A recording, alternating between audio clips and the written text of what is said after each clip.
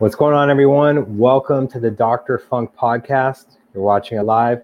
For those listening later on, thank you guys so much for subscribing on iTunes, on Stitcher, on YouTube, which we are live still right now. Always leave comments and reviews. We appreciate it so much. Letting the room fill up a little bit, but making sure to do the introductions for the podcast. We have an amazing guest tonight with Cymone. He's one of my favorite guests to have on, and we've been trying to get him on for a while. And of course, with what's going on in the world right now, I desperately wanted to get him on to talk about things. Good seeing you guys. Make sure when you are asking questions, if we don't get to it, if we're telling a story, ask it again. We'll get to it to go on it. But Cymone has a great new song out right now called Our World Is on Fire, and the video and the powerful message behind it. And Andre has been around for a while, and his message is even more important now than it's ever been. So we're going to bring Andre in right now. Ladies and gentlemen, musician, producer, artist, Cymone. Hey, Andre. Hey, how you doing? How's it going? How are you, man? I'm good. Going with everything that's going on in the world right now. I'm going. It's really great to see you. Thank you so much for taking the time to be on here. It's my pleasure. Yeah, definitely. So here we are. We're in a lockdown over COVID. Then other ridiculousness starts that has been going on for a long time. Yes, and that's what people have to understand. You know, on the north side of Minneapolis and other stuff that you saw as a kid, having to go through it, and me with the LA riots and other stuff. And I guess I was just naive if I said before that I didn't think that we were going to have something like that happen again. But lo and behold, we had to have it, you know? And you've been talking about this for a while, whether it was with, being Black in America or Black man in America as well. Like, you see these things that maybe other people don't, and that you've seen before as a child and you're seeing before now. And it still hurts just like it did as a kid, but I don't know if you're getting angrier or what's going on with it. But I want to hear how you feel with what's going on right now, with the movement at least going on towards it. You're breaking up a little bit, so I didn't hear quite the last part of that question.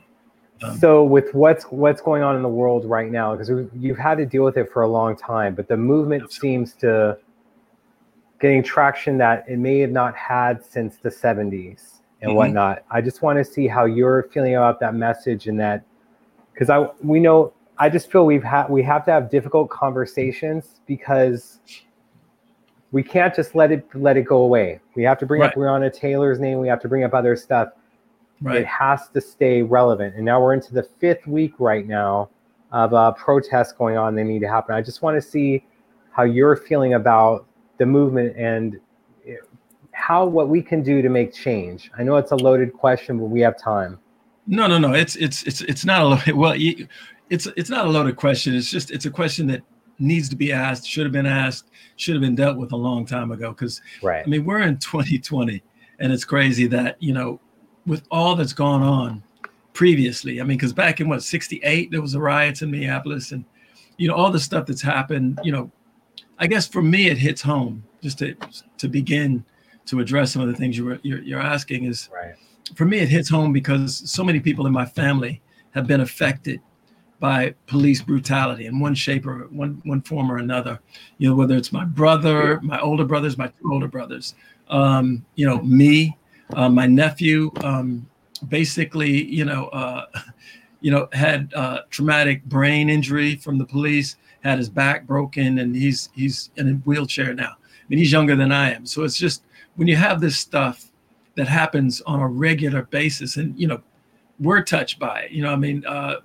I think I had said before, I was riding on my brother's motorcycle, his little Honda, and I had Prince on the back, and we got stopped, and this was back in, God, I guess it would have been probably 80, I guess, 79 or 80. Had because it was after his record was out. Because I know that, you know, we got pulled over and, you know, I got kind of smart, cocky with the cop or whatever because he was kind of being jerky. And, you know, I mean, I always felt like, you know, I mean, you know, I got rights. I mean, you just can't walk up on me and start talking a whole bunch of trash and then I'm supposed to just take it. It's like, I don't know how that makes sense. So, you know, I just wasn't raised that way. So I was like, look, you know, and so I said a couple of things back and then we had some exchange, some verbal exchange. And the next thing I know, you know, because he's got the gun and the badge, you know, I'm telling Prince to, you know, go, you know, hey, go get my mom so she can bail me out and all of that kind of stuff. And I'm thrown in the back of a squad car. And then him and my mom comes. My mom comes with like the Right On magazine, right? Because we were, you know, we were in we I think done the Rick James tour or something. So we were in some magazine. But anyway, I mean, it affects all of that. And then, you know, the thing is that, you know, there's so many things that need to be done, you know, and I think one of the major things that, you know, we have to do, I think, is we have to start to begin to reimagine, you know, the Black community. We have to reimagine, you know, the way things are. We have to restructure. And I really think from top to bottom, to be honest with you, we have to create an environment, you know, in the community that is widespread. You know, it's not just, you know, because, I mean, here's the thing. Think about it like this. I mean, when I was growing up, you know, and Prince and I, we grew up obviously in the same neighborhood, not just the same neighborhood, but literally the same house. So, you know, when we were growing up, you know, we had a community, a very solid community. And they supported us, supported our music, supported everything we did, from my mom to her friends, to the community centers, to Spike Moss and the Way down there. You know, I mean, that's where, you know, they generated a lot of the gigs that we did. And what they did to that community, because they saw that community was thriving. So what do? They go in and they rip out the community center, just tear it down. And in its place, they put a police station. And then they fill the community with guns and drugs. Because, you know, I mean, I was there before. So I know that all those things weren't there like that before. I just know it. I was there. If it was there, you know, I mean, yeah, there was people there, you know, selling a little weed here and there. But, you know, all of a sudden, after they devastated our community, the next thing you know, there was like all kinds of crazy drugs people never even heard of. All of a sudden, then guns, and then, you know, and it became basically an attempt to ruin a community. And that's what they tried to do. And then on top of that, if it's not bad enough, and I ain't got anything against Estee's funeral home, because, you know, obviously we all need it, but it used to be way down the boulevard, down at the, you know, out of sight, out of mind, which is how it should be, you know. And then they moved it,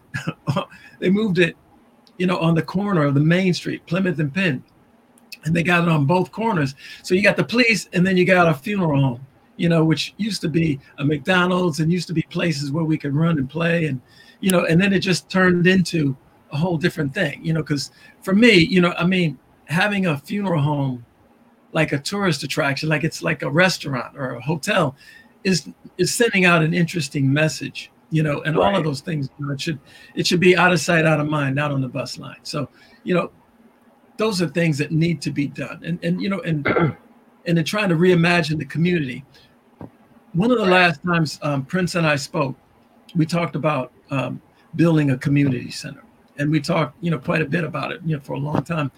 And we talked about, you know, all the different things that would be great to bring into the community center. It wasn't just about a community center.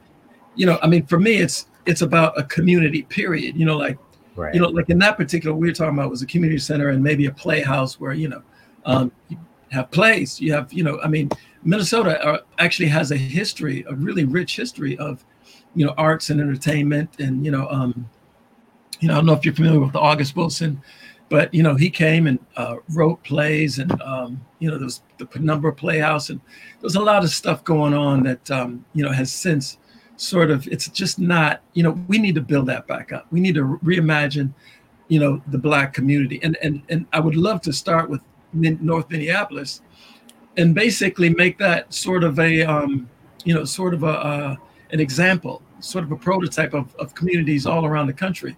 Because there's places where we, you know, where we grew up that could be amazing. I mean, I know it. You know, they've got sort of defunct, you know, train tracks and train areas right in the back of our community. That could be reimagined and turned into, something that could be really, really cool. That could come from downtown into the community, and then you could build an art center right back there because it's vacant right now. Or you could go, or you could build on Broadway. There's all sorts of places. We got the Capri, we got KMOJ, we got the Urban League, we got the Black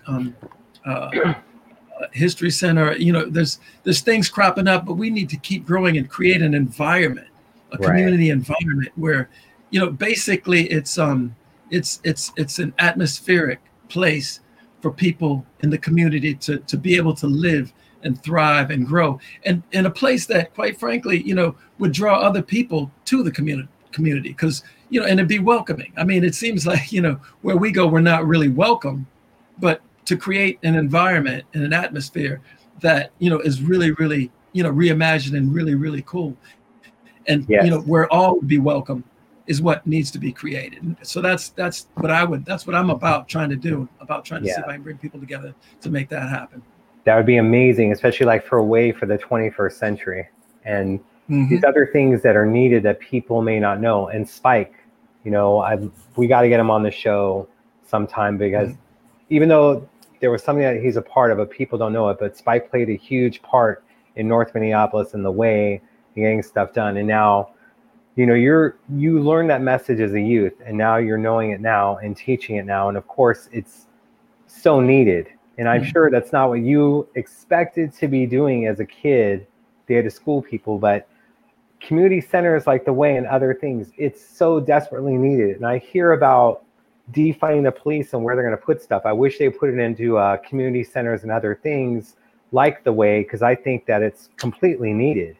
And you guys would jam there, right? You guys would perform at the Way, right? We performed there a couple of times, but it was more than that. I mean, we did a lot of, it's like, I mean, there were a few community centers scattered around, and that's what was so cool. The Way was one of them, and it was an outlet. There was the Glenwood Community Center, which was another outlet. There was the YWCA, the YMCA, which was, these were all outlets. My mother had North Commons Ruth Hawkins Community Center, which was her community center, which she ran programs out of, and ran job opportunity programs out of. There's just so many things going on. It was so rich. It was a beautiful time. It was a beautiful place, and I think because it was so fruitful and so beautiful, and really, I mean, people were coming out of there and they were doing really good things. Good things for the community. They were coming back to the community. They were giving back, and I just think somebody somewhere said, you know what, we got to squash this. And so they went in and they dismantled it, and they just, crippled it, and, and now it's rebuilding, which is, it's always going to rebuild. But I just think that the thing about Black communities and what the state and the city does is they don't give Black communities really any real roots. You know what I mean? It's like whenever we start to get our own roots, because we have to always build our own foundation and our own roots. As soon as we do, they build a freeway through it, or they tear it down, or they find something else to find a way to break it up and cause you to actually have to start all over again. And, so we have no structure, so a lot of people say, well, why do they tear up their own community and all of this? Why do they, it's like, I mean, all the buildings that we do get are usually secondhand. They're not structures built specifically for anything, for us. It's like some old building that, got turned into this, or some old building. There's been a few. I'm not saying that there isn't any, so I don't want to, and the reality is I have to say, I mean, I'm not living in Minneapolis or North Minneapolis right now. I mean, obviously I go back quite a bit, but I don't live there right now. But my family still lives there. So obviously I go there, and I'm very much, in the community and in the neighborhood, and I still go back and perform. And in fact, I go back, and my wife, who's also, she taught dance and has been in the art world very heavily. She kind of, bridges a lot of different things with a lot of different people and brings things together. And her and Manuela Testolini, she has In a Perfect World organization. And yes. we all came together and actually, through her organization, brought instruments. And Dave Hampton, who's an amazing designer, designed a room for Franklin, and they put like instruments and brought guitars and studios and stuff in there. And as well as a school called Ann Watton did the same thing for them with Ellen Schulman, who was the principal over there. So, we try to do whatever we can, but I really think it's important to find, because I know that LeBron James and some of the, NBA stars are doing some really cool programs.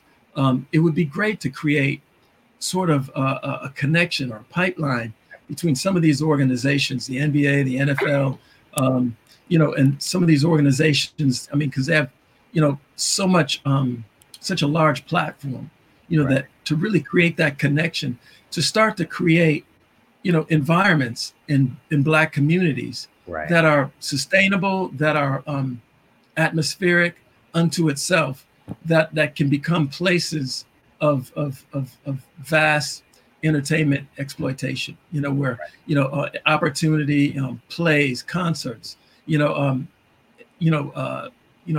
entertainers come and speak to the kids, NBA, NFL, baseball stars come and speak to the kids. I mean, things that they used to do stuff like that when I was a kid. I didn't always get involved in all those things, but I got involved in enough of them to inspire me to see how, to see the potential and things like that. So I think it's really important to really think about reimagining, Black communities. It's just one of the things I think are very, very important. Right. And it's just neat. And of course, that was really awesome what Manuela was able to do, and Dave Hampton as well, and you being a part of it, because then they can focus on music and have the instruments and learn some things with it. Now, someone brought up an interesting point, like about Calhoun Square is being renamed. And of course, Prince made a song and released that in the 90s entitled that. And a lot of people didn't know that it was named after a person that was a slave owner and all this other stuff. But those were things that you knew, where the community was kind of in shock. Like, did you know about, like, when did you know about that history of Calhoun Square, that's who it was named after? I didn't know about that history. I only found out about that relatively recently. But honestly, I'm not surprised. I mean, how can you be surprised about any of that stuff? I mean, here's the thing. What we are involved in is evolution. Okay, that's just it. And people have to understand we are constantly evolving. That is part of a dark, ugly history that has to be rooted out. And as you find these things, you have to do things to root these things out, to replace them with positive things.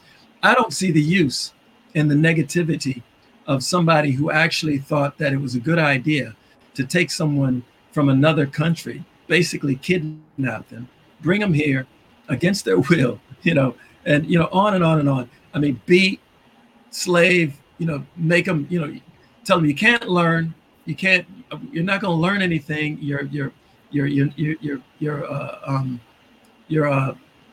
beholden to us. You're inferior to us, and all these things. This doctrine that throughout history they taught us, and we had to fight, work our way through all of that nonsense. And this is the reason why people wonder, why do you guys say Black Lives Matter? Why isn't all lives matter? Of course, all lives matter, but the reason why we say Black Lives Matter is because what the struggle that Black people went through, and we contributed, we invented things along the way. It wasn't like we were just shuffling around. I mean, we worked our behinds off from day one. Kidnapped, basically blindfolded, thrown to a country you don't speak the language. You're just nothing. You're beaten. Your kids are separated from you. It's just an atrocity. All these things happen. Meanwhile, through history, you fight, work, struggle. All the different things. We created instruments. We created, the light bulb or some variation and part of the vacuum cleaner, the lawnmower, stoplight. You can go through all the things. You can go online and figure out all the contributions Black people have made. Jazz, blues, funk, rock and roll. These are major contributions. So it wasn't like we were just shuffling around, waiting, trying to take things. We were So this is why, we watch other people get statues and then Calhoun Lake named after them and all this other kind of stuff. They mattered, in the history books write great things about, George Washington and Jackson and Jefferson.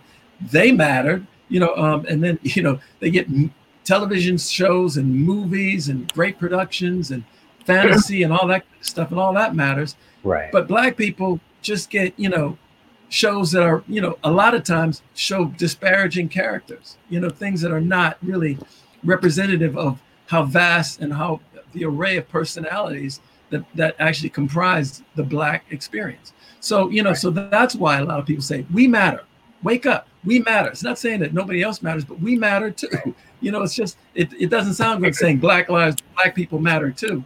It's just right. Black lives matter. People, with good conscience understand that. And the beauty, I have to say, the beauty of what I've seen throughout this, the riots, the protests, and what's been going on is how people have come together. Whites, Blacks, Hispanics, Native American, Asian, every culture has come together, and they recognize that we all need to deal with this. We're all in this thing together. Nothing is going to change until we all get on board and fight for each other. Now obviously white folks already have, a monopoly on pretty much everything. So what people I think are fighting for is just a little balance, just a right. little bit of just equality. And it's what we thought. I honestly thought, I never really, and I know a lot of people may not see it that way, but I thought we had gotten past this. I thought we were, I think, what was it? I think Torre or somebody like that, said we were in post-racial, America or something like that. And it's like, I thought it was interesting then, but it's right. it's kind of, we've just been brought back to reality. And I think we have to, for once and for all, deal with it. And so that's where we are now. We're at the precipice. We are at the point where now we got to deal with it. Okay, because there's no more. We're not going back, and we're not doing this all over again. And I know that, corporations and companies do not want, to see their businesses crippled, by people standing up for themselves. And we have no leadership in the White House, none. Come on. We're in a pandemic that we didn't have to be in. Almost right. 200 million or 200,000 people. Wait. There's so many. It's hard to understand. But 200,000 people right. dead that don't have to be dead, that didn't have to die because of bad leadership. And so that's the economy. We're stuck, in a pandemic, lockdown, and people need to wear their masks because people walk around talking about it ain't real. Okay, you know what? It is real, and you know what? And it's so selfish for people to go around and not deal with this because right. it's what it's doing is prolonging this whole thing. It's going to be longer. It's going to be longer. If you like sports, it's going to be longer before you see any sports. It's going to be longer before you see any tennis. It's going to be longer before you see any baseball, football, or basketball. It's going to be longer before you see any concerts. All of this stuff is just going to be, it's just postponing the inevitable. So wake up, vote, because voting counts too. Vote. It's not, thinking that this virus is not real, just like thinking your vote doesn't count, is just ridiculous. It's like, right. Wake up and quit making all of us suffer because you don't get it. Get it already, because we got to move on. Because it's time to get to at some point, we got to get to that place. Right. That's the cool place. That's where I want to be. That's what look, hey, I'm already dressed for it. So let's get there already. Absolutely. And that's what people don't understand. And this has been going on for a while. And just like with Calhoun Square and other places, do we need to have history books updated? It can't just be Black History Month. There has to be right. other stuff. And it's okay. It's okay for us to be embarrassed by American history. We just have to get the facts right. None of this George Washington wooden teeth story. We need the real story. Yeah. We need that stuff. And Prince was ahead of his time with Black Lives Matter and having to see it just like you and these changes that need to be made. Now, of course, you're bringing up concerts. Mm-hmm. And I saw you at the Mint last December before you took over at Paisley and knocked it out the park there. Thank you. I love the performance. I love that, you know, I'm watching the footage over again of Our World Is on Fire, not just because I love the song, but because I was there that night and I had such a good time, albeit after I got into a pretty bad car accident, but I'm here now. Everything is good. Yeah. And we're grateful for that. But the video and the message, it's so powerful. And of course, using images from the news media, photography, like Matthew Bitton or Matthew Bitton. Yeah. Much love to him. Yeah. It's a powerful, powerful message. And I know like the creation process of it and putting together the video, how was it making you feel when putting it together to put it out? You know, it was an amazing, it was amazing top to bottom, really. You know, it was Catherine came up with the idea of creating the anatomy of a revolution, you know, because we were seeing what was going on, and she thought, you know, well, let's put all these things together. And she had said, you know, you got that song that, you know, I'd written, and, you know, I mean, you'd see me perform it. I performed it at the Mint. It was like, you know, before all of this all jumped off, you know, so she said that, and then, you know, we got Burl Levant, who's an amazing videographer who, who did the editing and put it together and helped me kind of, you know, we went back and forth. We all bounced our ideas back and forth and really tried to capture, you know, the essence, basically, you know, the anatomy of a revolution. You know, I mean, that's how it came about. And then, you know, we saw some of Matthew's amazing photography, and he had some of his stuff up, you know, as a matter of fact, you know, he's donating to some, you know, amazing organizations, and the sales from his, you know, sales are at his website, you know, and I just want to thank him basically for, you know, for saying, hey, you know, when we said, hey, can we use one of your photos? He was like, yeah. And before we even got it out of my mouth fully, you know, he had a whole image drawn up and had the text and everything. And it was like, I mean, that's what's cool. I mean, you know, I mean, it's cool to, when you have people like that get it and like to do things for the right reasons. And it ain't about, you know, really, you know, it's just about people coming together and doing things. And that's where we're at. I'm noticing that more and more where people get it, because, you know, it's not like a lot of, you know, the music business is in a crazy place. So it's not like you're making a whole bunch of money doing a whole lot of crazy things from record companies. Record companies sold us out, you know, so we're, you know, so artists are basically kind of on their own, you know, and people don't understand that they're just feeding record companies every time they buy this stuff, which is fine, you know, but you got to go directly to the artists, because the artists are in a place, you know, where they're just having to do what they got to do. And luckily, you know, there's a network of people out there like Matthew, like yourself, that get it. People who are like, you know what, you know, we're all in this thing together, you know, sink or swim.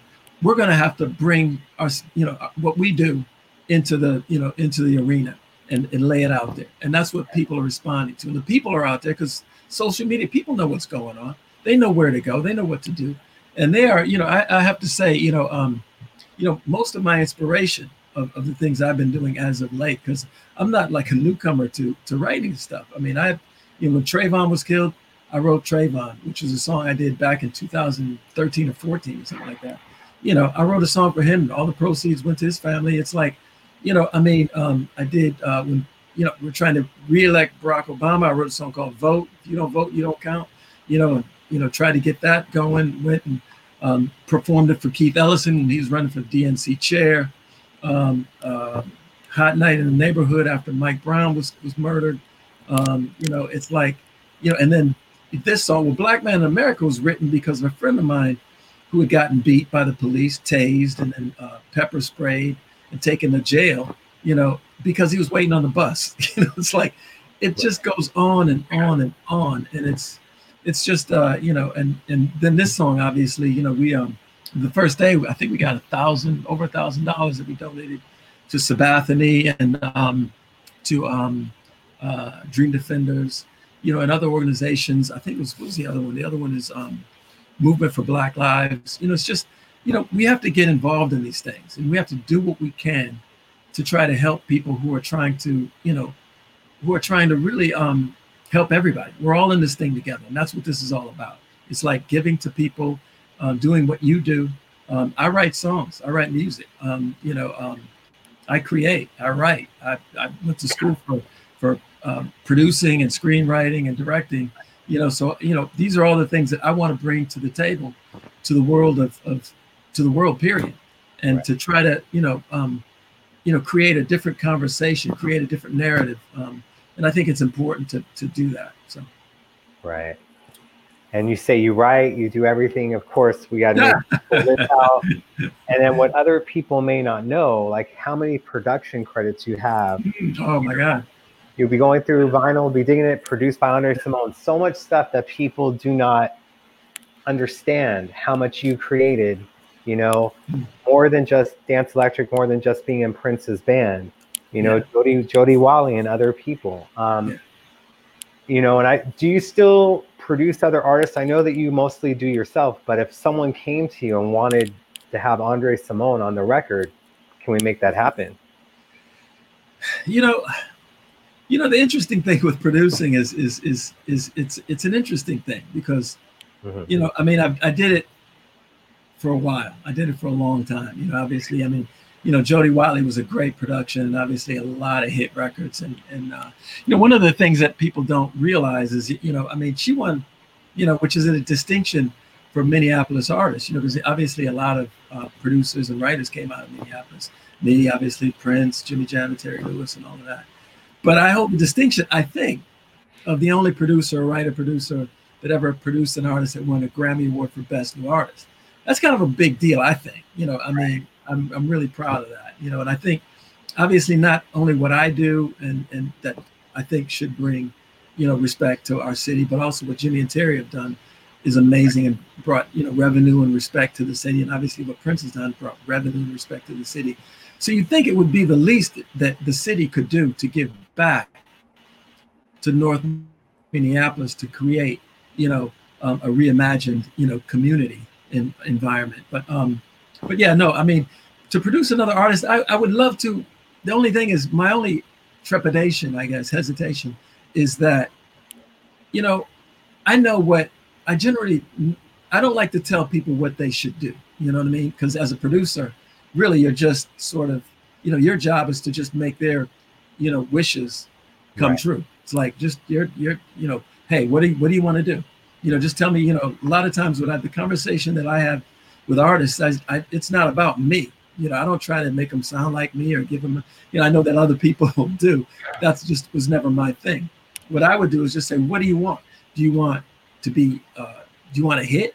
Because, that's kind of easy, or do you want to be respected? There's a difference, it's like, or do you want to try to, thread that needle? But, those are the questions that, I would ask. And, a lot of times back then, after I did Jody, I had a lot of people coming at me trying to have me duplicate her whole thing. And my thing was, that's Jody's thing. I didn't want to, I could have made, obviously, tons of money by doing, another artist like Jody, right, and doing that whole thing. And, I just didn't want to, just to be quite honest, I just didn't want to. I thought that's her thing. And, I didn't want to duplicate that or, replicate that. And so, Adam came along, and, that was an amazing opportunity, actually, because Adam is a really, really, brilliant artist. I think a lot of people don't understand the Adam Prince connection, because, there's a very serious, when we went to Europe for the first time, one of the books that my brother brought, before we went, and, both obviously Prince and I were at my mom's house, we were going there. He's like, he brought us this, this book about British artists, and who's on the cover is Adam with the ruffles and the, and all that kind of, and the old sort of the whole thing, and the jacket, which is basically, very reminiscent, of what wound up becoming, a change in style and fashion, and I got to give my brother Eddie Anderson a shout out, because a lot of people don't understand how much, what a major role he played, obviously in my life, because he was my big brother, but in Prince's life, because, if you look in Prince's book, obviously Eddie's in the book and he's in there with his son. And, obviously in this book, you see, you know, a lot of my family and, you know, obviously me, you know, because, you start to see, you know, there were pictures of there and me of me that I was like, if I could have said, you really have to, you know, me with the tennis outfit on, and, you know, it's like, you know, sure. I mean, even Prince with the socks pulled way up with the stripes on them, you know, because we used to play some serious tennis when we were we used to do crazy stuff back then. But to produce an artist, you know, I wouldn't say no. It just would depend on who, because I know you know, Apollonia has an artist that she works with that's amazingly talented. You know, that I would, you know, we'll have to see what's going on, because I'm trying to focus on what I'm doing. I know that Jill has a daughter that's amazingly talented, Jill Jones. I mean, so there's so much talent out there that, you know, I get so tempted, but I've worked with, you know, other artists that, you know, they, you know, it's you know, it's hard to really, you know, create, you know, something. Well, that's not true. I keep saying that, but that's not true, because I managed to do it with this Kuwaiti artist, Lena Shamaz. She's amazing. If you ever get a chance, you should look that up, because she's amazing songwriter, and we did some stuff. As a matter of fact, we did some stuff with Lisa's brother, who wrote Around the World in a Day. Yeah, he did he's a cellist, and he wrote the arrangements. And it's just, anyway, it's just an amazing record. It was an amazing experience. Yes. Thank you for bringing up the Adam Ant thing, because I brought it up to people before and they're like, no, that's just a coincidence. I'm like, no, I'm sure that he saw it, because look, at that time, and sometimes in the 90s, overseas music was far ahead of American music. Absolutely. So yeah. I think he didn't copy Adam. He took some things from it and made it his own. So I love that you're aware of that and other things. And speaking of, go ahead. Well, no, I mean, I was, you know, I'm a little more than aware of these things, because I mean, you know, you have to understand. I think a lot of people don't understand. You know, obviously, you know, we were close. You know, we were literally like brothers. I mean, you know, for all intent and purposes. And you know, I mean, you know, we're all inspired by a lot of different, you know, things and places and people, and you know, I mean, and I'm no different. Prince is no different. You know, people that came before us were no different. You know, Jimi Hendrix was inspired by a lot of the blues guys that he used to check out. And, you know, I mean, obviously the Rolling Stones were inspired by James Brown, a lot of different blues artists that they were, you know, it's like, it's almost like paying forward. It's like, you know, I mean, it's a beautiful thing. It's just all in how you, I guess, that inspiration is reflected. You know, I mean, right. I was influenced by, I guess Devo and Yellow Magic Orchestra and some of the, you know, some really avant-garde, Kraftwerk, avant-garde artists that, you know, with my record company kind of got me in a lot of trouble, because they really just wanted me to do what I did when I was in Minneapolis and do that whole thing. And I was like, look, I want to be an artist. You know, I mean, that's what I thought. I wanted to try to create something that that nobody had ever heard before. You know, I wasn't even trying to, I mean, listen to Living in a New Wave. I'm not trying to write a hit song. It's just, I'm trying to create art, you know, and, you know, I guess that concept, when you think about it, you know, when you're talking about a record company, it just is antithetical to what they are trying to do. They're like, why don't you just write a hit song? You know, and like, that's, you know, you can, that's easy. You know, I know I say that and it sounds crazy, but, you know, after, you know, when they wouldn't, you know, promote me the way I thought, I just stopped recording for them. And then I went over to MCA. I had met Jody, and then I wrote, you know, Looking for a New Love was #1. So I could write. There you go. Oh, no. Let's bring it back. Lost him for a second. Hopefully not. I'm seeing your guys' question regarding Elvis. Hopefully we're getting Andre back. No, we'll still talk about other things. I'm enjoying your guys' conversation that's been going on in the room as well, and you guys communicating with everyone. Here's hoping we get Andre back on soon. I'm really enjoying it. We still want to talk about Paisley Park and him performing there and a few other things. Here's hoping he comes back. I'm going to pull him off for a moment, just so you guys have the full screen and I have it with you. But we still have Andre coming on. We're waiting for the connection. We'll get him back.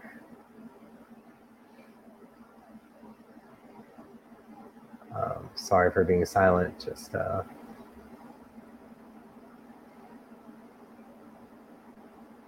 texting. Because it's been a really great conversation so far. All right. Yeah, we'll get that Elvis question in. Who's Jeremy? Oh, it's Prince inspired by Adam. Just with looks and other things. Thank you, Catherine. And you see it like on Graffiti Bridge during Elephants and Flowers and some other things. And yes. How are you guys doing? We're just gotta love this for the playback when we do other things that they'll be explaining it like, wait, there was talking going on and it went away. Thank you. The red shirt, we'll get into it, covering it up just because we know, and we're gonna talk about this a little bit with Andre, but we know something's coming up. So I'm wearing an old Prince Sign of the Times tour shirt. We'll be talking about that, but the red matched a little bit of that, and of course the watch. Yes. And then there goes Elvis Inspiration Delirious. We'll get to that. I'm doing all right. How are you guys doing? Hello, Melissa. Hello, Virginia, Angel, Kelly, Tia. The guys are being silent, huh? All right, we almost have Andre back. Here we go. He was just taking a brief break, but here is Andre back. What's going on, man? Don't you love live? It's beautiful. It's beautiful. I mean, I think it's a note to self. Remember to plug your computer in. Yeah, I mean, I'm with you on that. Normally, I use my my big computer, but I didn't have the format loaded. So anyway, it's all good. We're back. Yes. Someone had a question in regards. They wanted to know about Prince's take on Elvis Presley. Prince's take on Elvis Presley? Yeah. Obviously, he was a big fan. Obviously, I mean, I don't know what kid, that was born in 1958. Me and Prince are a week. Was it 2 weeks? Yeah, 20 days apart. So I don't know what kid, that from that era was not an Elvis fan. All the different movies. I would watch him. He would watch him. I mean, obviously, we sat around watching them. They would come on the Mel Jazz matinee movie. So we get, Elvis in Las Vegas and, Clam Bake and, you name it. What was the other one? Love Me Tender, which is great. I love that. But yeah, no, it's hard for me to really speak, so much from his perspective because, right. That's what's normally I would never even say anything because I would my thing. I stopped doing interviews in 1985 and didn't do them again until 2014. But so I would and partly because people would always ask me stuff about Prince, and I'd say, look, ask him. Dude can right. talk a blue streak. But but I think the reality is, I mean, you asked me the question, and I happen to know because obviously, right. Beyond living with my mother at my mom's house, when he got his first apartment, we actually moved in, and then his first house, we actually moved in. His second house, we moved in. Third house, we moved in, and then obviously when we did the first, second, and third record out in Los Angeles, a record in San Francisco, we were, kind of hung out quite a bit. So, and Elvis was definitely a part of the reality. Now, someone asked this question, just because we're going to be going around. Do you feel like you got your fair credit as a producer? Even though we touched base a little bit, do you think you got your fair credit? My fair credit as a producer? Yeah. From what? Artist. they feel that you should be on the Mount Rushmore when it comes to Minneapolis Mount Rushmore. They just want to know if you got your credit as a producer in your eyes. I don't think so. I'll answer it for you, but I want to know what you think. You know, I would say probably not. But, you know, I think part of the problem is because I'm not into, you know, I've never really been into things for myself. I just have not, you know, whether it's, whether it's from Prince's perspective back when I was in that whole situation to my own self. I'm just a different kind of, I realize that now in retrospect. I'm a different kind of person because I still don't think like that. So, you know, I mean, it's not that I don't care, but I'm not a self-promoter. I'm not like a blow my own horn, toot my own horn kind of guy. It's like, I always think that you should let your work do the speaking, you know? And obviously, you know, I guess when you write a lot of hits, you know, I mean, hit television shows, television themes, hit movies. I think I've had, you know, been on 3 or 4 of them or something, you know, worked with huge, some of the biggest artists. I mean, Tom Jones is one of the biggest artists ever. Tina Turner, one of the biggest artists ever. I mean, you know, Adamant, you know, it's pretty serious, and obviously Prince, and, you know, so, I mean, but, you know, I mean, I don't know, you know, I think sometimes, people feel like, you know, because me and Prince were so close, they somehow I get just attached regardless of whether I like it or not, you know? And, you know, and I guess part of the thing is, I mean, I love Prince. I love the brother. I mean, period. I always did, always will. Right. A lot of people always tried to make it like this jealousy thing or an animosity thing, or, you know, he was jealous of Prince's, you know, fame or whatever.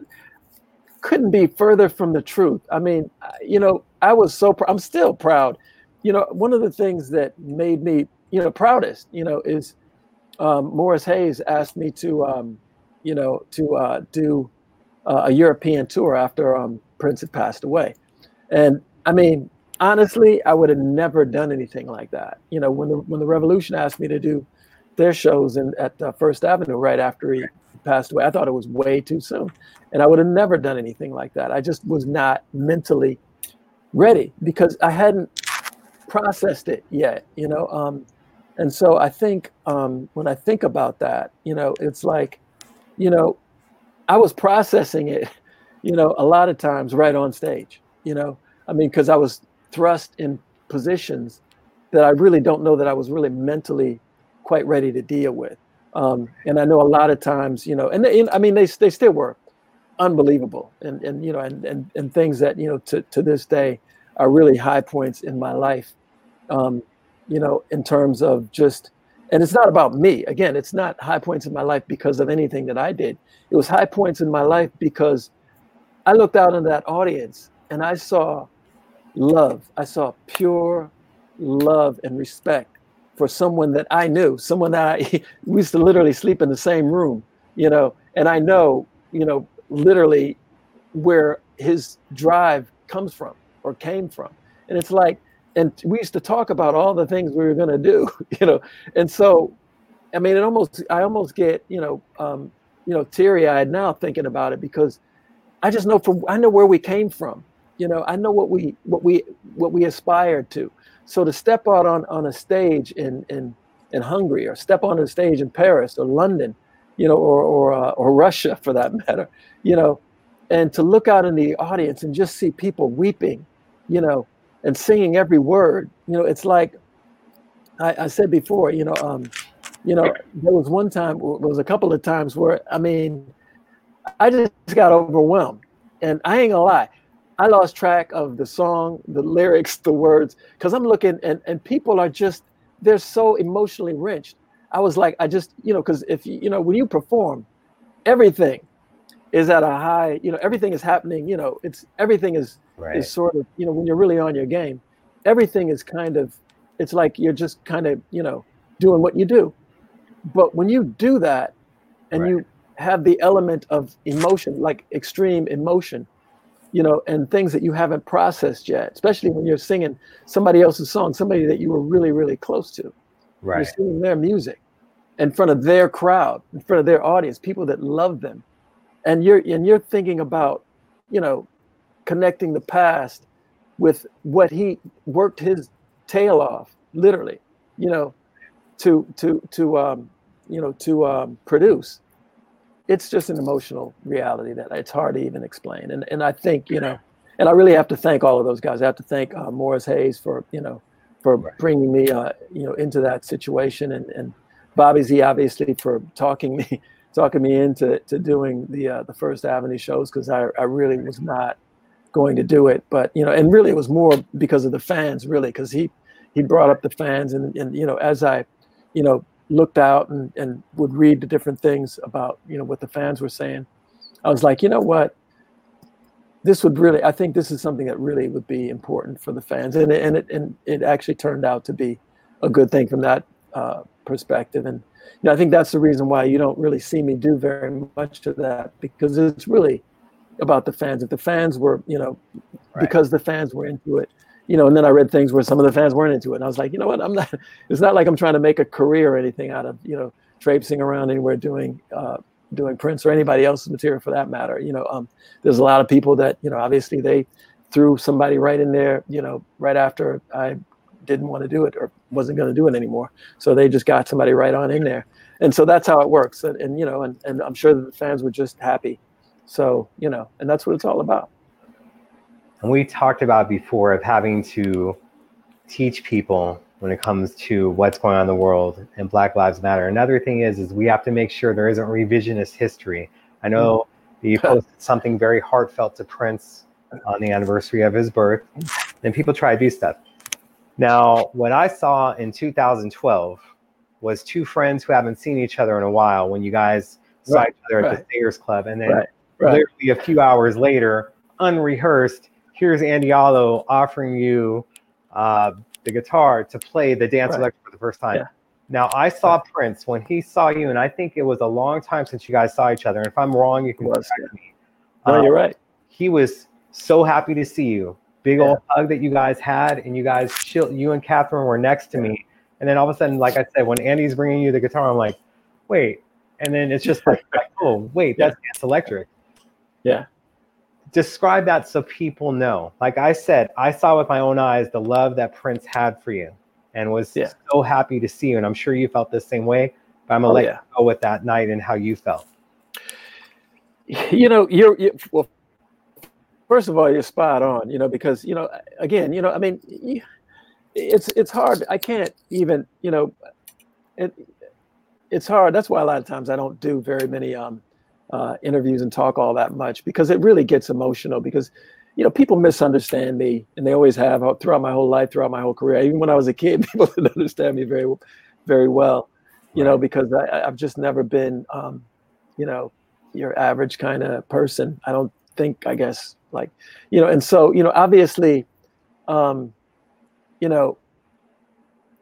was one of the few people that I met that we really connected, that he understood me and I understood him. And so obviously we went years. I mean, people, look at Prince and they think, so many really, amazing things about him. They think he's really smart. He's a genius. He's all these different things. Right. And, and he is all of those things. But if you think about that, we met in 7th grade, and this same guy who's all those things said, I want to go live with that guy and his family, so that says a lot about our relationship and really about how we came along.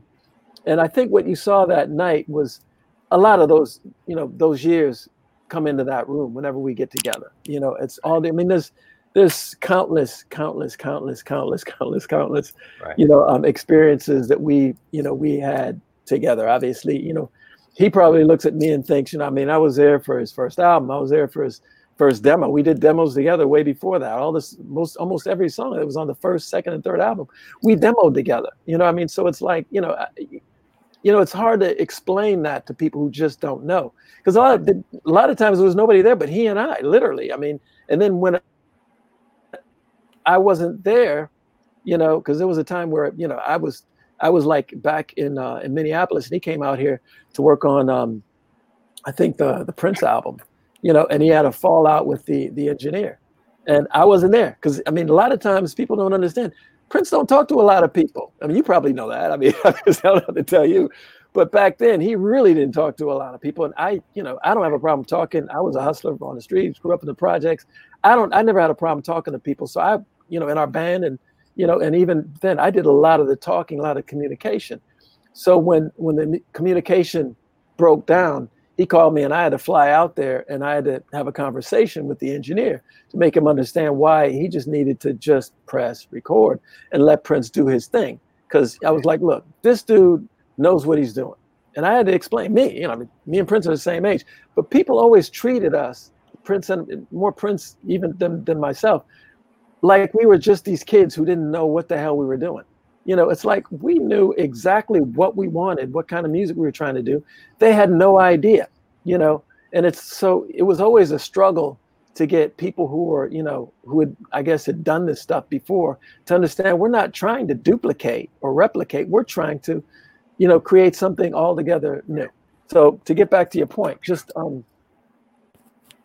I think what you saw when you saw that connection was just two guys who just, who had been through, from nothing to where he was at, to where I was at.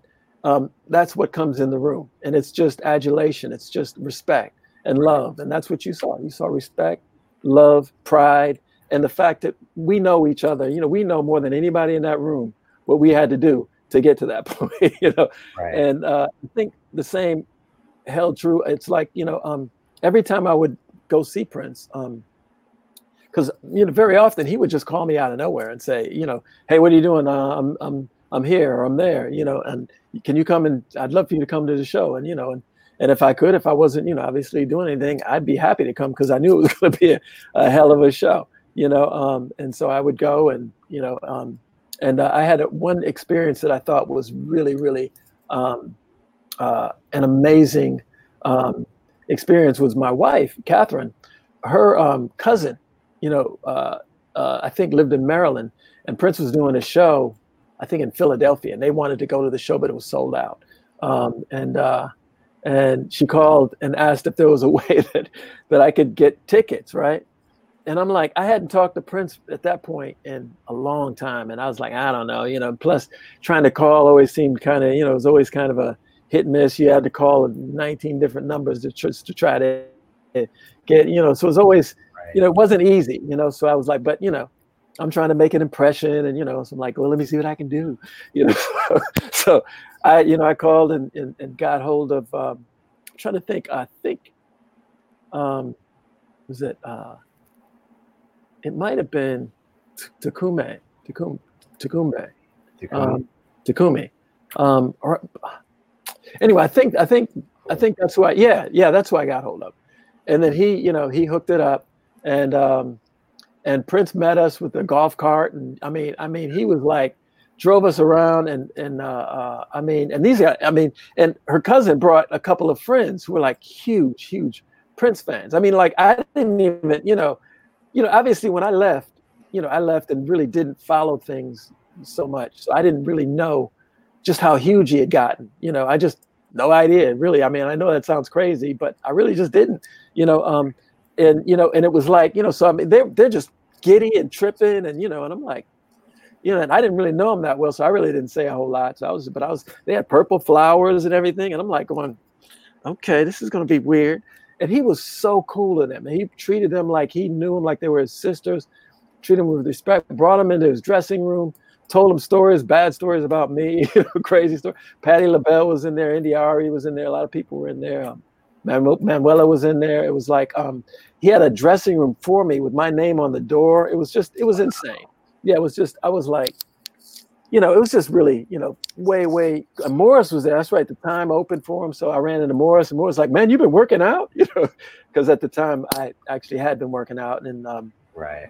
And anyway, it was just good to see those guys, and it was just a cool experience. Hopefully he drove the golf carts a little bit better than he drove the cars. Maybe he wasn't so fast. God, I mean, that's a whole nother thing, man. Driving in the car with Prince, there was one time I literally got out of the car while I was still rolling, because he, I don't know, I wouldn't say he couldn't drive. It's just that he had an interesting relationship with driving.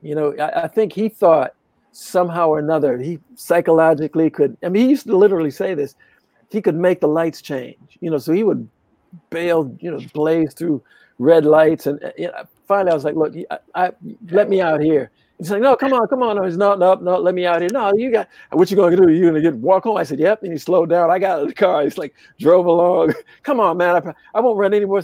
Anyway, it was like stuff like that. It was like, you know, and I think that's the kind of stuff that, you know, when you see us reconnect, all that stuff comes in, because he tells people crazy stories about me that I you know, that I would probably not want him to. But, you know, anyway, it's just it's a good thing. All these questions are coming from the past, and I want to concentrate on now, but we'll just do it. Someone's asking about the Rebels project and why it was cut short.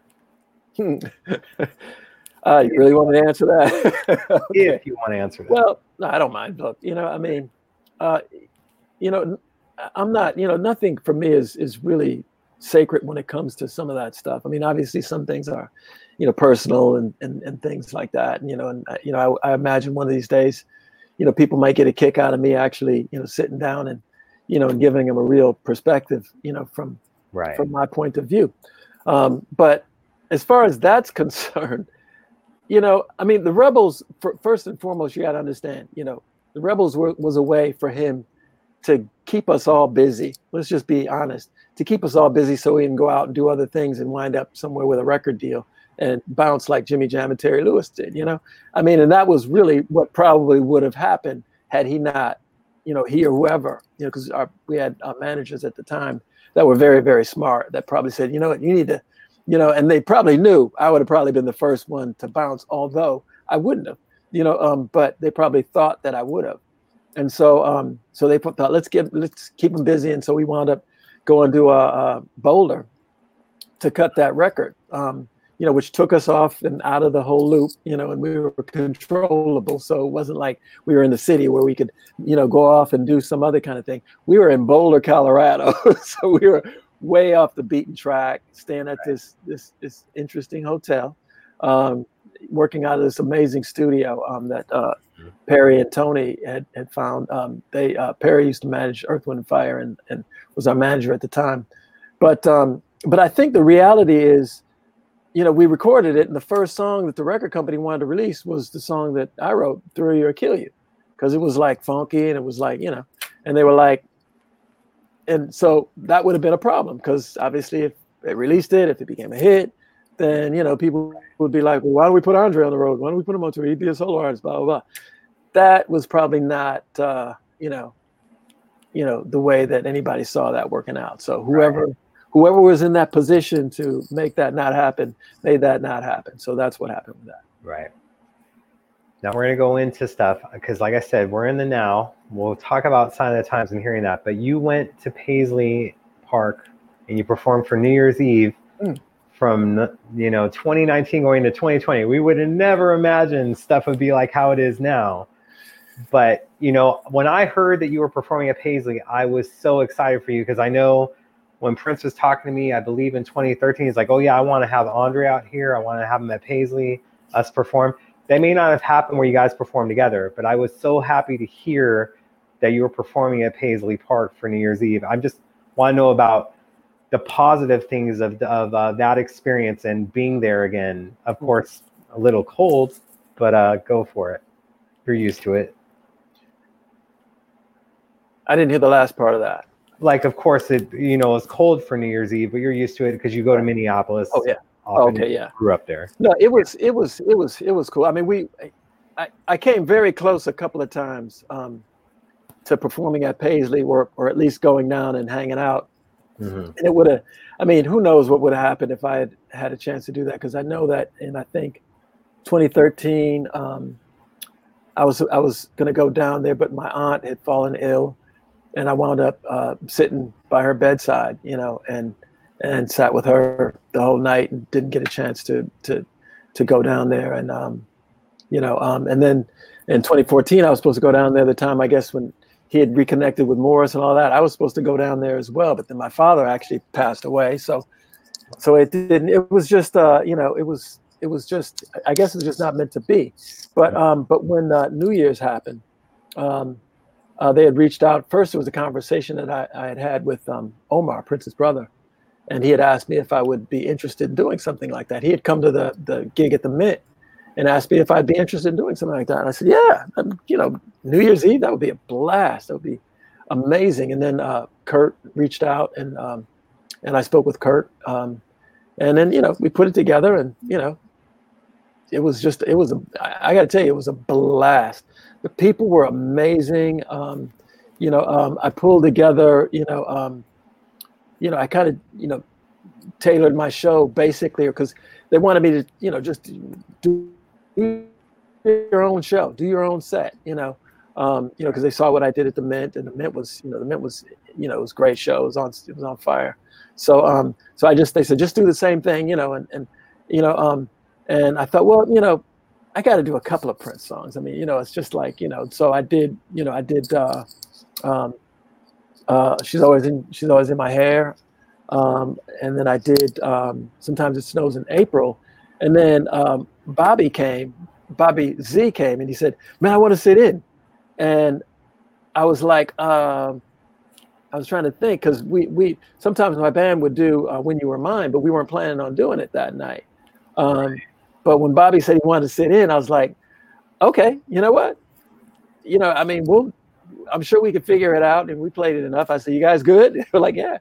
So we just hit it, and it was cool. And the people, again, I got to tell you, but Prince has got some amazing, some of the most amazing fans. Even when we were, I guess I have to say, you were talking about I never get credit for a lot of things. I'm going to take a little bit of credit, because I think about the early days, when we first, we were doing the Rick James shows and some of those things that really kind of got things, off and rolling. Right. Because those were hard gigs, people, it's great, the Revolution and they tell me that, hey, people come to see, they're coming to see us because we did the movie. And that's beautiful. And I understand that. But the reality is, it was me, Prince, and Dez, and Bobby, Matt, and Gail shoving that rock up that hill in the beginning, getting booed and called all kinds of names, anything but, God's child. And all. It was rough, I'm telling you, because we were going out in front of, people who just didn't know anything about us at that point, So it's great once you pave that way. And then you get to that point, and then it's all, there's a lot of money, and and you riding in limousines. We wasn't riding in limousines. We didn't have bodyguards, and we were getting mashed. I was getting, and the thing was that, they would look out for Prince, but then they'd forget about little old me, and the way we were working, the way we had it set up is like, there were 3 front men. Dez had the left side of the stage. Prince obviously covered the center, and I had the right side of the stage. And that's how we looked at it. And so it's like, the right side is mine, and sometimes I go over there and I tease, Dez, I'm gonna come over there and I'm gonna take your eyes, I'm gonna bring them over to my side. And we used to just clown around like that. But, but we built, like I say a lot of times, it's like we would do the first 3 or 4 songs and people would be looking at us like, ooh, because I had on clear pants and, and was, coming out there, and Prince either had on spandex or he'd have on underwear. So it was like, people just never seen anything like that. So it's like, people would freak out. Guys were going, I don't know about these guys. They're kind of funky though. And women would be like, they don't seem like they're, they look like they, and then, because obviously we was looking, I was looking at the girls going, yes, that's right. And so, so after about the 3rd or 4th song, it was a done deal. It was like, they were convinced, obviously they thought we were the sexiest men alive. And then they thought that they wanted to get with us. And then the guys thought, this is the funkiest band I ever heard, and I want to be a musician. So it was like, it was a lot going on. And, and I have to say, it was not easy, but, after the 3rd album, we were doing the Dirty Mind tour, and we finally obviously did, Saturday Night Live. And I think it's some of that stuff that, I think Mick and the Rolling Stones saw, that they were like, you know what? We want those guys to open for us. Unfortunately, I would have loved to, but that was the first gig that they did without me. Right.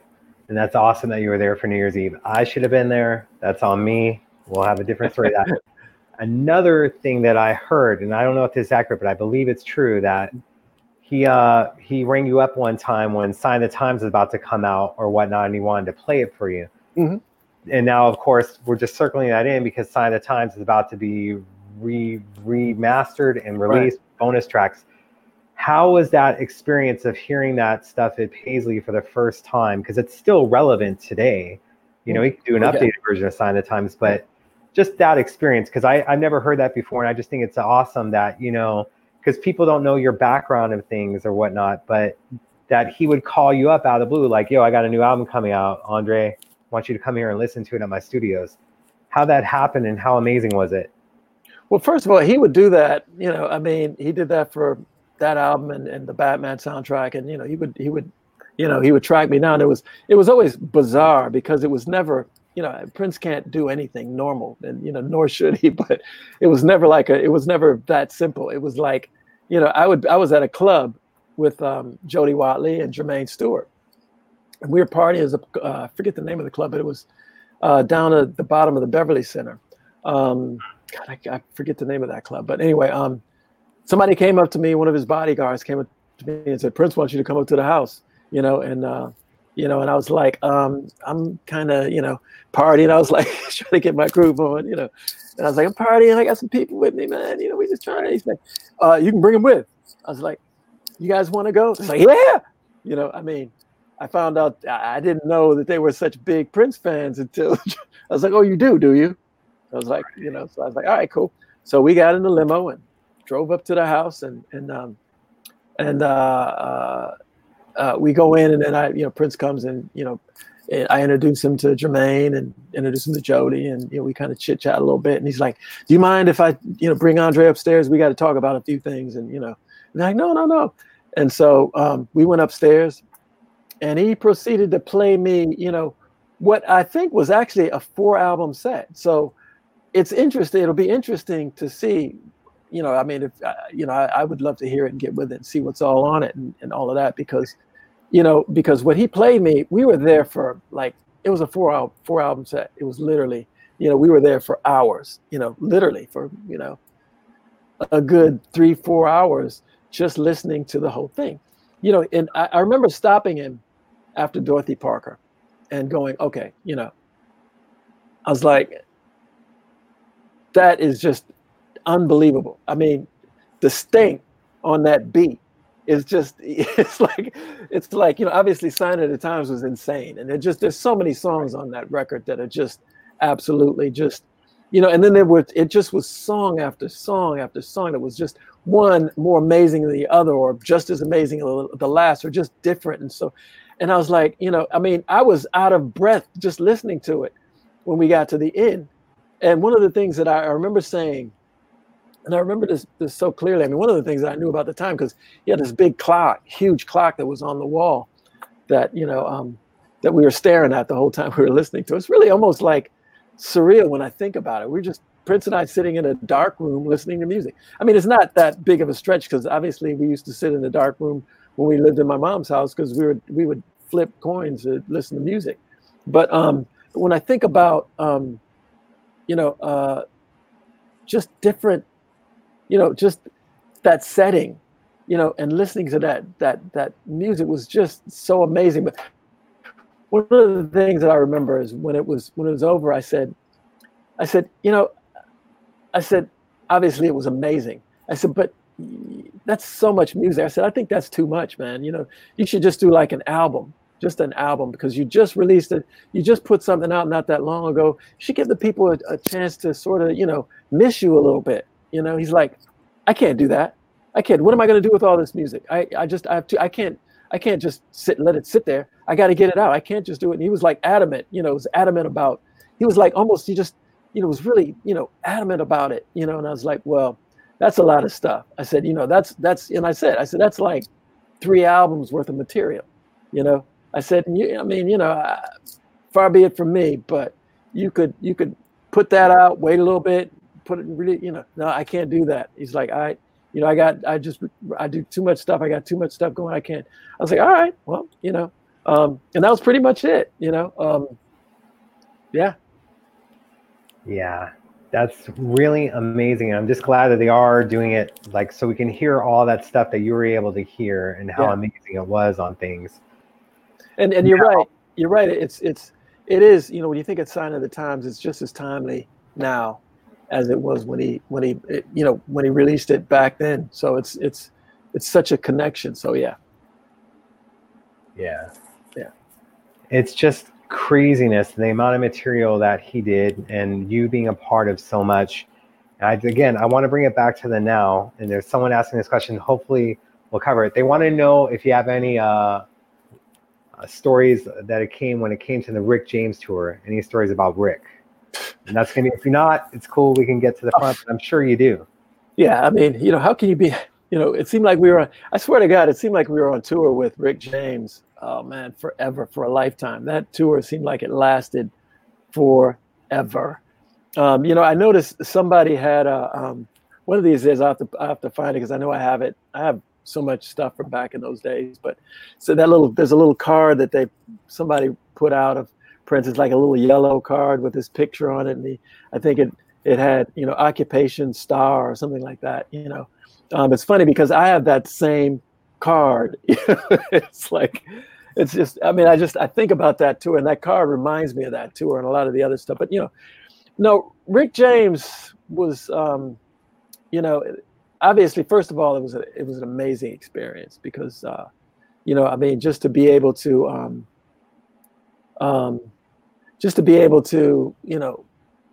travel and experience. I mean, we were doing 10,000 seat arenas.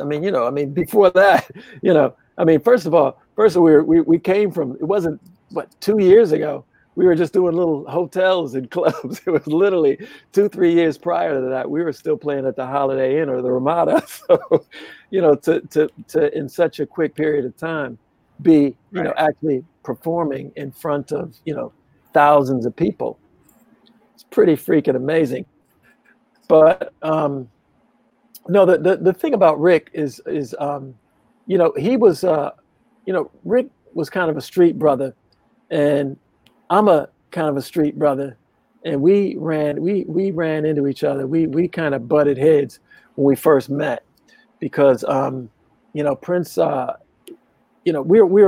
and Prince were already having a little thing between he and I about his sign. He had a sign that his scrim backdrop, and Rick James had this big giant, Rick James and the Mary Jane Girls. It was huge, and when we'd have to go out and stand and perform in front of it. And, a lot of people don't know, well, maybe they do know this about me, but I'm pretty cocky and I don't really, I don't hide what I think and feel to anybody. I don't care who it is. And so, it gets me in trouble a lot of times, but it's just how I come. But I was like, dude, every night we're playing in front of this thing. At what point do we get to have like our own, thing? And so he went and told the record company, well, we need to get our own backdrop, and so they sent out a backdrop, and what they sent out was a joke, and so it was like, I don't even know what to, Prince got so mad at me because he would always say to me, you don't like anything, I was like, I like a lot of things that are good. I don't like anything that ain't any good. So, right. But it was this little hydraulic sign that said Prince, right? And because he was really excited about it when it came. He came, to the dressing room as soon as I got there. He came. You got to see it. It came. It's here. It's here. It was like a kid in the candy shop, and he brought me out to the. It wasn't even on the stage yet. It was on the side of the stage. Way in. The stage was way up here. It was way back here on the side, right? Wow. So we're standing around. I'm looking at this thing. I was looking. He said, "What do you think?" And I'm looking at it. I'm going, this ain't gonna get it, man. This is like it's. I said, first of all, imagine that up there. It's tiny. First of all, it looks like a hamburger stand. It looks like Prince's hamburger stand. And I said, and how does it work? He said, it was hydraulic. It goes up and I said, like how? He said, just step on that pedal. And so I stepped on the pedal, and then it just came clumping down and then tilted. And I was like, he said, you stepped on it too hard. It was like, okay, well, I said, well, if I have to step on it too hard and that happens, then we're in trouble, you know? And at that point, Rick James came up, because I think that might've been, you know, I hadn't really met Rick at that point. And he came up and he pointed the love gun or whatever it was at me. And I went ballistic. I said, you don't point a, effing gun at me. I don't care who you are. If you point a gun at me, you better shoot it. Because I said, because if I have to, it just got into this whole back and forth macho bullshit. But, right. But, Prince was like, it's cool, because Prince would always, tend to try to calm me down in situations like that, because I was a little hot-headed. Wow. And, so anyway, it got to be but that's how, me and Rick and I first kind of, got acquainted. And then it got a little crazy after that, because they always thought that I was too good to speak or whatever. But, but the thing about me is when I would perform and come off stage, when you perform, you get in a zone, and I would get into a zone, especially with, what we had to go through to try to really, put on the kind of show we were trying to put on at that point. It was about focus. It was about really being intense, and really kind of, playing off of each other and just, making sure we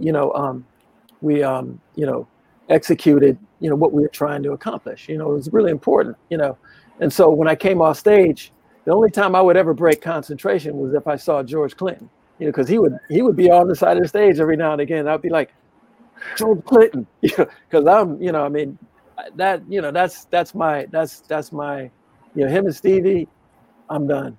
But when I would see him, that would be the only time. Otherwise, right. I would just, the band, I guess the band members would say, great show or whatever. And I just would still be, obviously pouring sweat, because, I got clear pants on. So, I'd go out there weighing whatever, 145. By the time I walked off stage, I was like 110. It was like no joke. So I was like dehydrated and everything else. So I had to, really just go and sort of, get my head back together. But, and so stopping and chit chatting was not on the menu at that point. Right. I'm just glad that Rick later on in life was able, because he talked mess about Prince for a long time. And then shortly before he passed, with the Dave Chappelle skit and all that, he's like, man, I'm so glad Prince is still out there. He's like, my only problem with Prince is that he thought he can get more girls than me, and ain't no one getting more girls than Rick.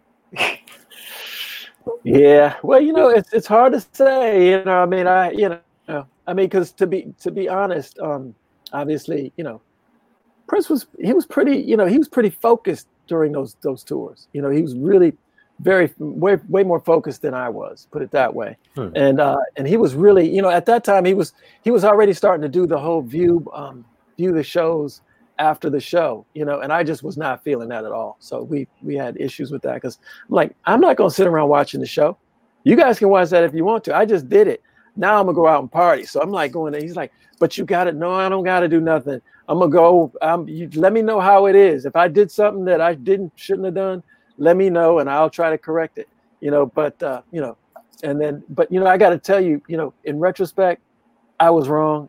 That's one thing that, I really, if I had a do-over and any of that kind of stuff, I would go back and really kind of sit with what he was trying to do, because it's such a brilliant thing to do, when you really understand what he was trying to do, because that is one of the main reasons why he was by far one of the best, most amazing performers on the planet, because he would review the show, everything about the show, he would scrutinize and he would make it better, top to bottom, and that's, if you want to be great, that's what you got to do.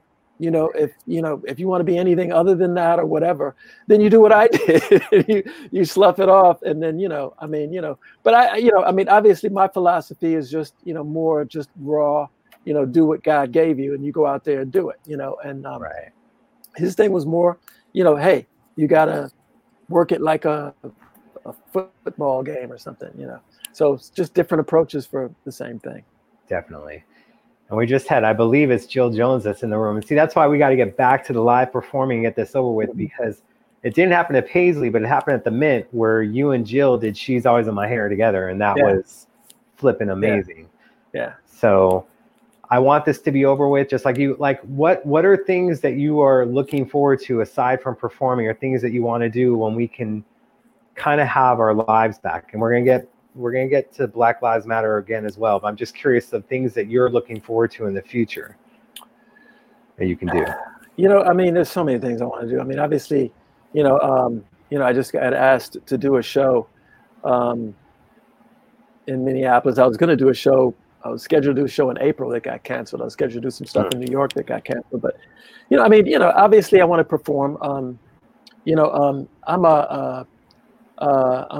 screenwriter, producer. I've studied all this stuff. So I've written over 18 screenplays. So I'm a prolific writer, storyteller. I write stories and plays, and I've done a bunch of different things. Musically, actually, oddly enough, I've written probably about 14 or 15 classical. I play the piano. Probably a lot of people don't know that, but I play the piano. So I've written a bunch of classical songs that probably nobody will ever hear. But I do one day want to go out and, and maybe do different things, Obviously I want to, do some films, just different things, there's a lot to do, a lot to be done. I'm very committed to trying to see if I can bring people together to try to really reimagine, the Black community. That's one of the things that I'm really, really focused on trying to make happen, and see if I can bring people together to bring that into fruition, and hopefully make that a prototype for Black communities around the country. And to just really, get people to look at the Black community, Black culture, and Black people in the best light. Because there's just I think that's another thing that I think is important about film. That's part of the reason why I want to do films, and I've always wanted to do films, because I think so often only so few stories get told about from a Black perspective. That my background and the background of my family is so different. My father was an inventor. My uncle was a war photographer. One of my uncles was Gordon Parks.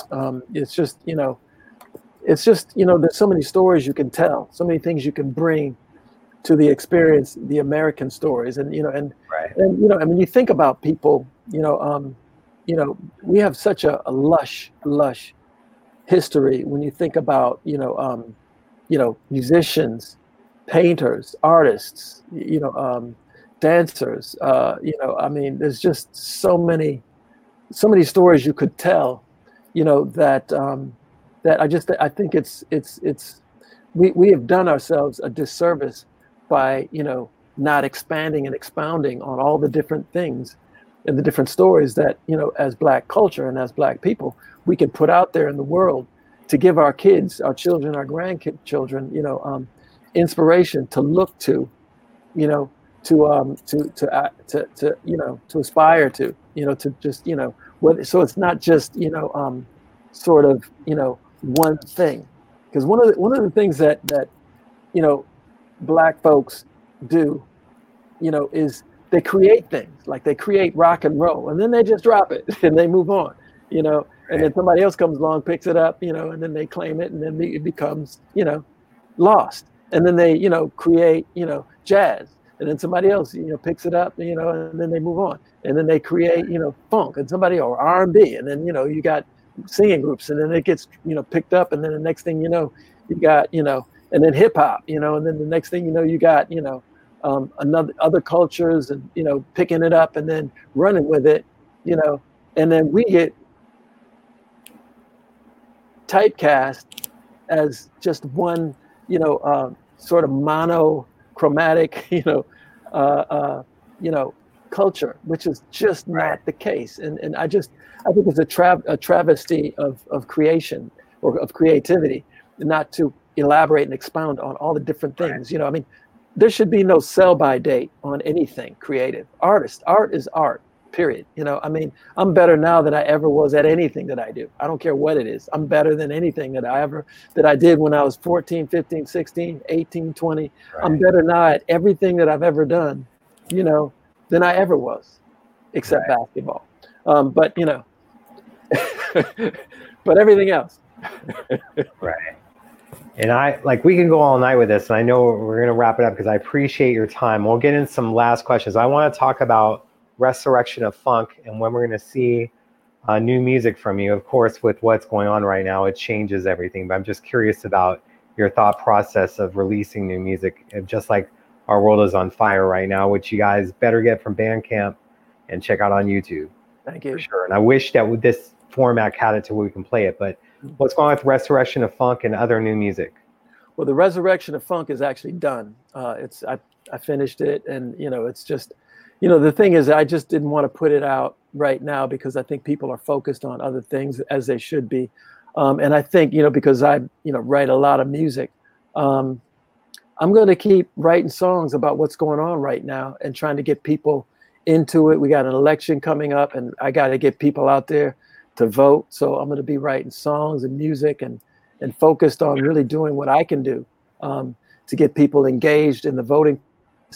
You know, so if I got to write 20 more songs, you know, I'm going to do whatever I got to do to try to raise money, to try to raise awareness, to get people really focused, you know, on this moment, because we are at a moment right now that, you know, we cannot let slip by.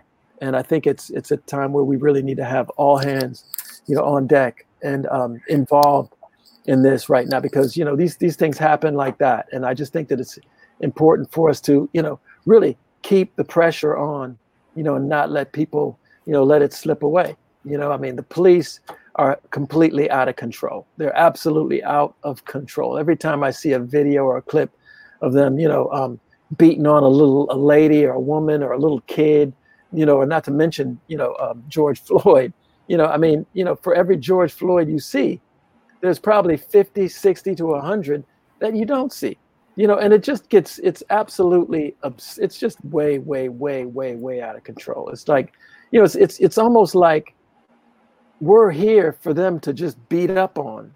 It's like we're target practice. It's like especially black people are just here for them to, you know, get their, you know, their frustration or whatever's going on with their life. It's like they see something, ooh, that's who I'm going to get. You know, I'm mad today, so I'm going to go beat that black man up. I don't care what he's done. He might not have done anything, but I'm going to beat the shit out of him. And then I'm going to make him crawl and beg for his life and humiliate him and bring him down to absolutely nothing because I can, because I feel superior over this black man. And because my heritage says I'm superior to this man. I'm going to make him bow down because I got a gun and a badge and a license to kill and take his life without a jury, without judgment, without anything. I'm his judge, jury, and executioner. So I'm going to do this to him, and he can't do anything. And I'm going to get off, and there's nothing anybody's going to do to me because the fraternal order of the police are going to have my back. The police union is going to have my back, and I'm going to murder this black man. I don't care what music he did. I don't care what sport he plays. I'm going to murder him in cold blood, and I'm going to get away with it because nobody's going to do a goddamn thing about it. Okay? You know, it's like, this is absurd.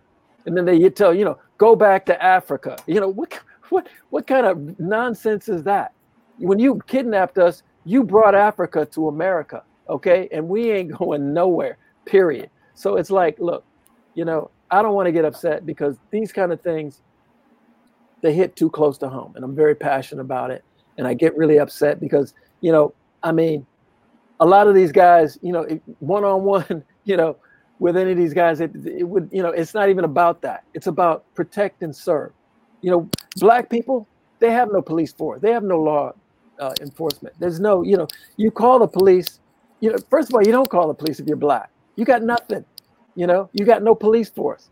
You know, you have a situation at your house, you're shit out of luck. You better have a gun and you better have a license and you better have everything, you know, your baseball bat or whatever you got. Right. Because calling the police is like, you know, basically you're probably going to get killed.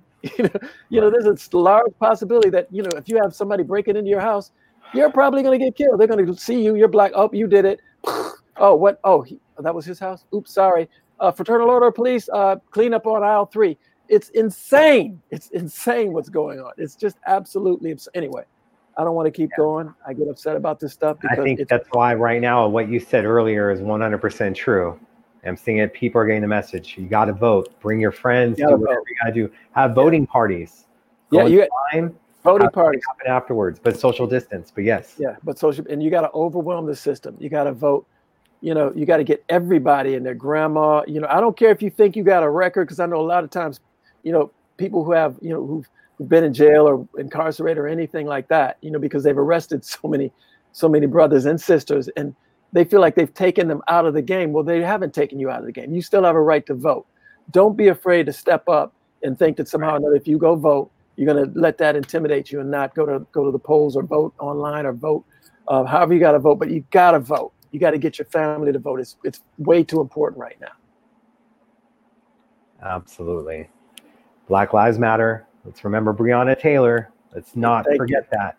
I mean, what day it is. Yeah, I don't even, I can't even, there's so many names, but her thing is so it's just unbelievable. I mean, someone sent me, sorry, I apologize. Someone sent me from the Bay Area a few weeks ago about baby names, and then they included all the names of people that basically have been murdered. Mm-hmm. And the list is so ridiculously long. Yeah. No. Well, yeah. It speaks to the fact that obviously, I hate to say it, but it is a systemic issue. It's something that they're doing on purpose.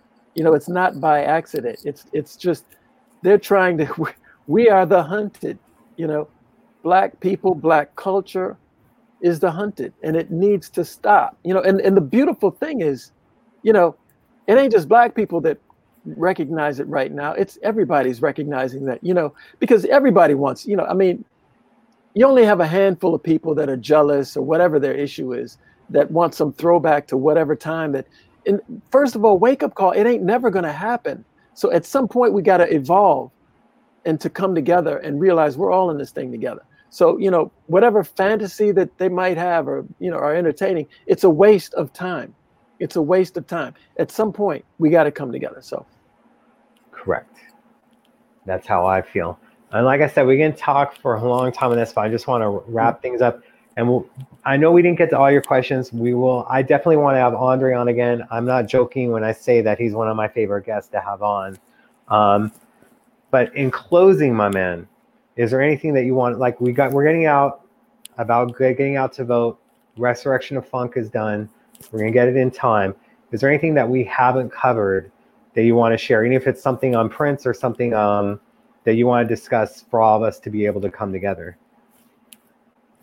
I think we covered a lot. Let me see. I just want to say, the donations obviously are going to Sabathany, and Sabathany is kind of a big thing, because obviously I have a connection from when we were kids, because we played at Sabathany. We did, we did shows back in those days, and so it's important what they're doing.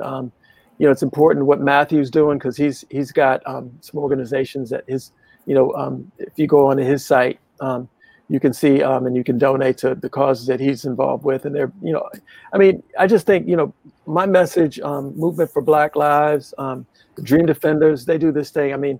They do this Sunday thing that is really amazing. I've watched it a few times. It's really, really, it's good. But, there's a lot of things going on that, that I think people really, should embrace, because we this is our time. I know I say this all the time, but this is our time. This is our moment. This is our history. And so we have to step up, we have to get involved, and we have to make our world what we want it to be. Nobody's going to do it for us.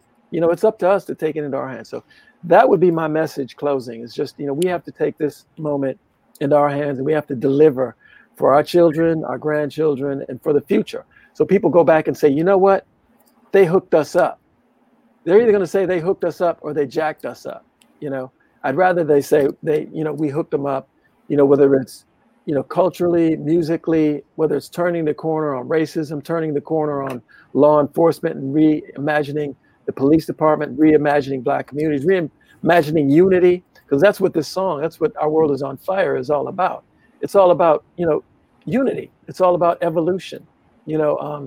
And I think that's, you know, that was the premise behind the writing the song. It's like, right. You know, and I was talking about revolution in that song, and I wrote this song before all this stuff jumped off, you know, but, you know, revolution, first stop, Detroit. It's like, you know, it's what it's all about. So. Yep. And we're going to make sure on the playback, I'm gonna hit up Catherine, that we have the links for people to donate. So when they're watching it back on YouTube, on Facebook, and all the other streaming services, they have a link there that they can donate directly. Cool. So we'll make sure to take care of that. Andre, I want to thank you so much for your time. I look forward to seeing you in person, but I love doing this, and I've already seen people want you back for part 2. We'll definitely get it on the schedule, man. I'm looking forward to it. It's going to be fun. I'm looking forward to it. And yeah, anytime I'll come out and, you know, flap my jaws and, you know, talk about, you know, the good stuff. We appreciate it, my friend. Thank you so much. Thank you. Until next time. All right. Thank you. Take care. All right. I'll pull you off. Thanks, man. All right, guys. Thank you guys so much for tuning in. I hope that we were able to get all your questions. Remember, we're probably going to be having a hit and run podcast very soon, in the sense that it won't be a Wednesday 6 p.m. one, but it could be happening tomorrow or another time down the road with something that we know has been getting talked about. But for then, I just want to thank Andre so much for his time, for sharing his stories. Someone asked about the symbol that's up behind me. Had a friend give it to me that her sister passed away, and she was a big Prince fan. So I took that on there, and then it was sitting in my room, and like when I was redesigning my set, I decided to add it in there and do these things. But I want to thank you guys so much. It seems like our audience is getting bigger every week, and that's what we want. We want to get it back to when Prince would be promoting this Spreecast for us, and we had thousands in the room at a time and over 100,000 views within days. But can't do that without you guys. I'm going to keep trying to make this show better and get great guests. I already have some people lined up that I'm in contact with. And of course, I appreciate your guys' donations. And, you know, it just helps make this show better. And I want to do things. I'd love to have another TV behind me so we can play stuff from it, since we don't have the format, because I would have loved to play Andre's video tonight for everyone, but the technology isn't up to where we want it yet. But I'm constantly trying to make the show better for you guys. I took this project on while we were dealing with COVID, to make things better and to just have this platform for all of us to be a part of. So I just want to say thank you guys so much. We're going to be covering some things. The next show that will be a hit and run, we're going to be covering that big project along with other things, because there's been some stuff that's happened with Paisley Park reopening and some other things that we need to get into. We just haven't had the time yet, and I don't want to take away from my guest and from you guys being able to ask questions. But I thank you so much. You're going to see me sooner than you guys think. And so get used to this face. Sorry, maybe I'll wear a hat or whatever next time, but we'll have a different outfit on than the red dress shirt. But I'm very, very appreciative of you guys. And thank you. Make sure to share when we go live, or even you can share this now to other groups that you're a part of. Donate when you can, or if you can, but more importantly, for Andre's things, we're gonna have the links. Make sure to donate there. Those things right now are more important. I have tremendous love for you guys, and till next time. And thank you again, Andre. Thank you guys so much. Much love. Keep it funky, y'all.